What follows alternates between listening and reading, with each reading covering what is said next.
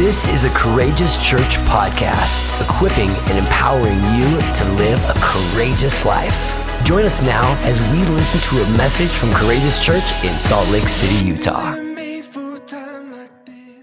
Before I get to our message, I want to pray. Thank you, God, for tonight in this place. Thank you for all you've done in 2021. What a year. God, you filled our hearts with wonder. You filled our hearts with expectation.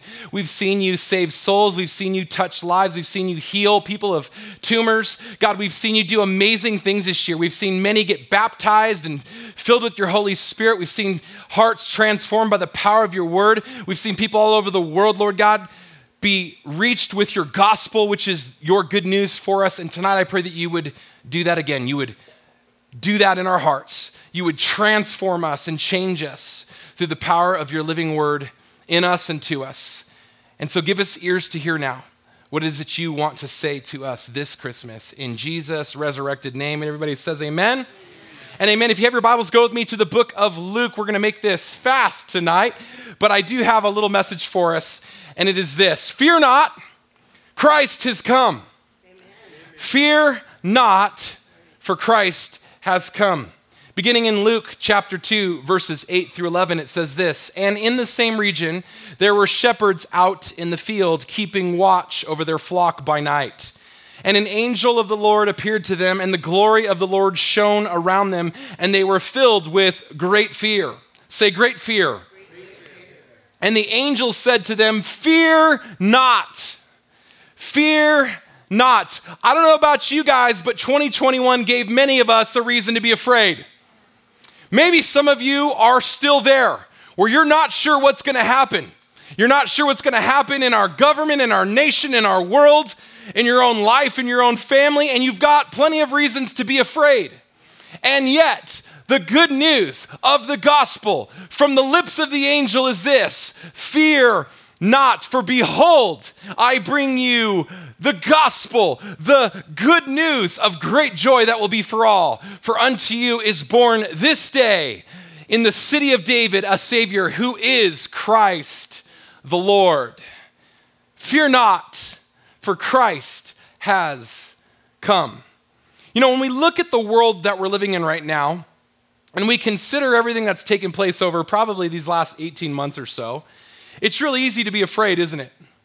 When we turn on the news, it's sometimes often one bad story after the next, which is why I stopped listening to the news. It's murder, it's mayhem, it's people losing their minds. It's crazy making is what it is. And then we think about the chaos within our own lives. Some of you, we've walked with you through all kinds of crazy storms and situations this year. And we're dealing with that oftentimes on an everyday basis. And if you're a parent, come on an hourly basis. If you got kids, you understand what the crazy and circus is all about. Sometimes it's not just what happens around us, but what happens within us. Sometimes it's personal anxiety or stress or worry or depression or disappointment or discouragement or even doubt that tries to set in. And it can be easy to turn to fear. It can be easy to give in to the noise. It can be easy to become afraid. And yet, I'm here to tell you guys tonight, in the midst of all of this whirlwind of noise and chaos and fear, the angel comes bringing good news of great joy. Fear not, for Christ has come. Unto us this day is born a Savior. And the reason we're here tonight is because we believe this. We believe that God so loved the world that he sent his only begotten Son into the world, that all through him would have what? Eternal life. God didn't send Jesus into the world to condemn the world. No, but that all through him should and would be saved. Fear not, for Christ has come. When we talk about being saved, of course, we mean saved from our sins, but I believe the list is bigger than just our sins, you guys. It's saved from fear, saved from the presence of living with fear, saved from the presence of being afraid. And I'm not sure what fears you might be wrestling with today or tonight, and maybe for those of you watching online, I don't know what it is you're dealing. Maybe it's the fear of the unknown. I don't know what's going to happen next. Maybe it's the fear of rejection. I don't want people to reject me. I want everybody to like me. Maybe it's the fear of wondering what people think about you when you're not there. But just listen to what God's word declares from the book of 2 Timothy chapter 1, verse 7. But God has not given us a spirit of fear and timidity, but of power, love, and self-discipline. One translation says, a sound mind. Hear me on this. Regardless of what you may be wrestling with, whatever presence of fear may have encroached upon your soul today, I believe Jesus came to set us free from living in and with fear.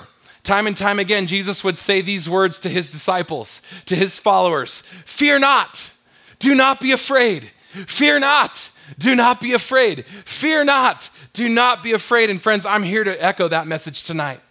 Do not be afraid, church, for Christ has come.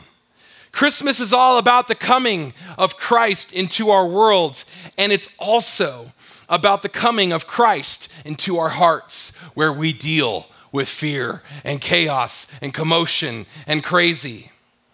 Jesus, the Son of God, Emmanuel, meaning God incarnate, the one wrapped up in flesh. I like to call him the meaty one, full of meat that you can touch and put your fingers on.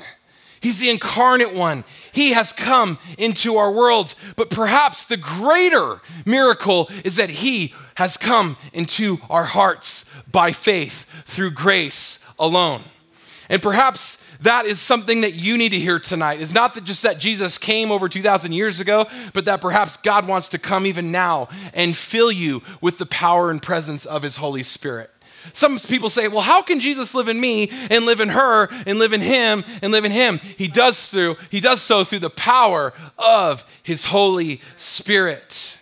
And that's what God wants for each and every one of us, for you and I to live with the present awareness that God has not given us a spirit of fear, but he has instead given us his very Spirit, abiding in us, living in us. That's the present awareness that he wants us to have, that he is with us.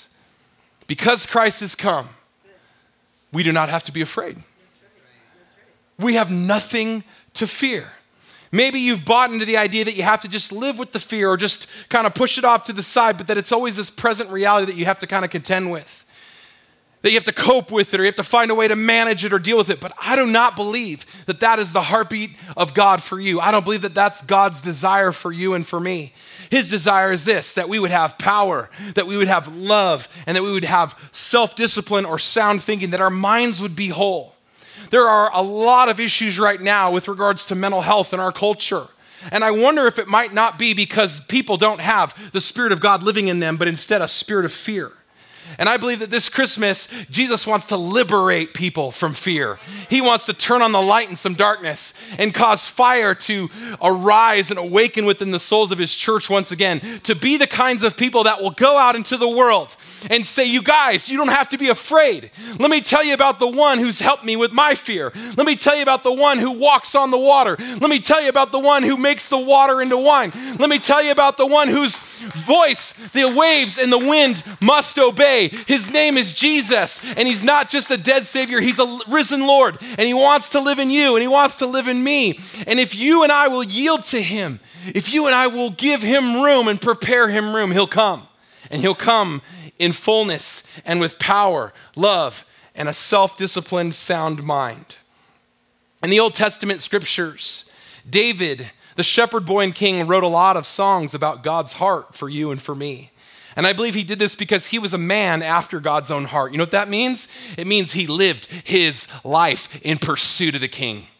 He lived his life in pursuit of God's heart. And here's what he said about God's heart in Psalm 23, verse 4. Even though I walk through the valley of the shadow of death, I will fear no evil, for you are with me. Your rod and your staff, what do, you guys? They comfort me. You know what? As sheep, you know what's comforting? The shepherd. The presence of the shepherd. And you and I, we're just sheeple. Bah, bah. We go this way. Bah. We go that way. Bah. Ooh, that's shiny. Let's go this way. Bah. Oh, that's enticing. Let's go this way. Bah. Oh, this person's really cool. Let's follow him. Bah. We're sheep. We're sheeple. And we need to learn how to hear the voice of our shepherd. More than that, we need to know that our shepherd is with us. And he says he'll never leave us or forsake us. Why? Because he's a good shepherd.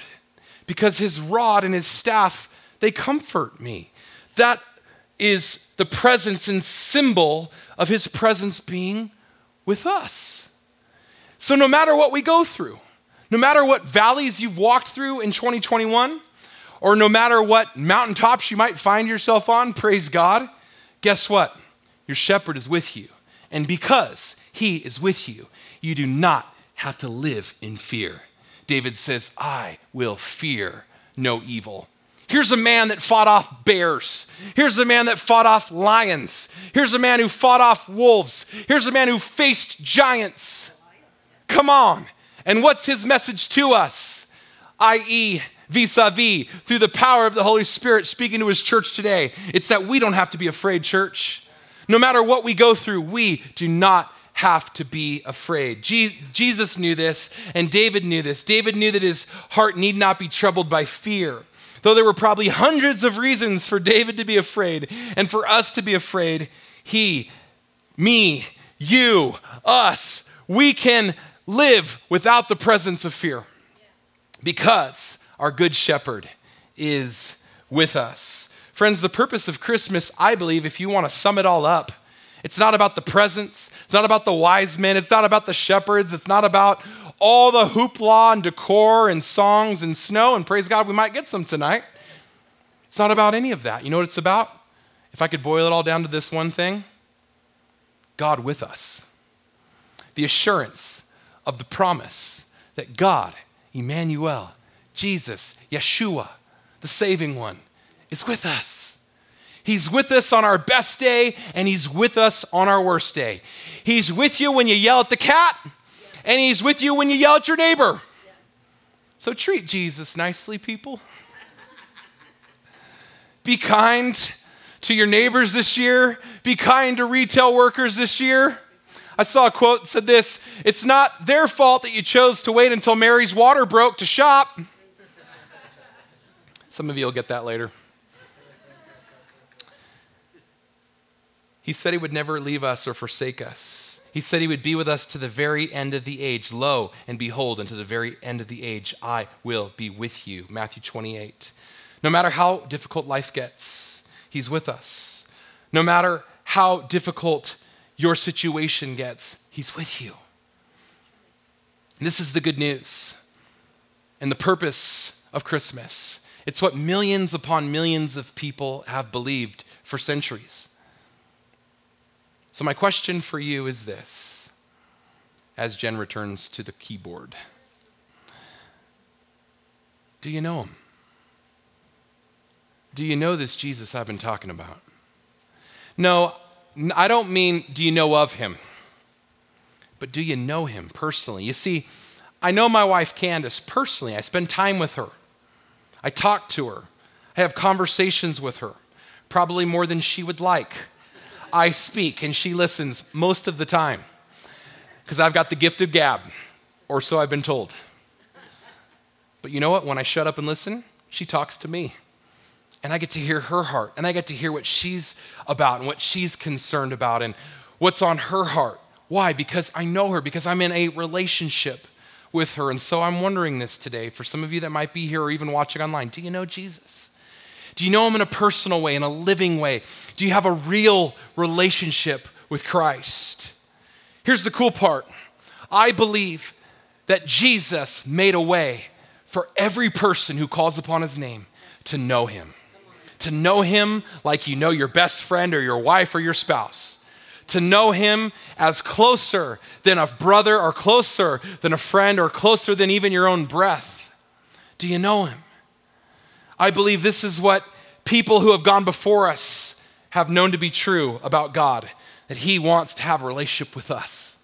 and that the reason he sent his son was not so that we could just live distant from him, but so that we could live each and every day with the closeness and proximity of knowing that Jesus is with us. Maybe you're here today, or maybe you're watching online, you've never opened your heart to Christ, and this is your moment. I believe in the power of moments. I believe in the power of saying yes. I believe in the power of next steps. And this is just one of many next steps that we'd love for you to take, to be able to say yes to Jesus. And here's the cool part, he's already said yes to you. Christ first loved us. Before we ever said yes to him, he already said yes to you and to me. Thank you for listening today. If you were blessed and you want to be a part of what God is doing through Courageous Church, including ways that you can give, visit us online at courageouschurch.com.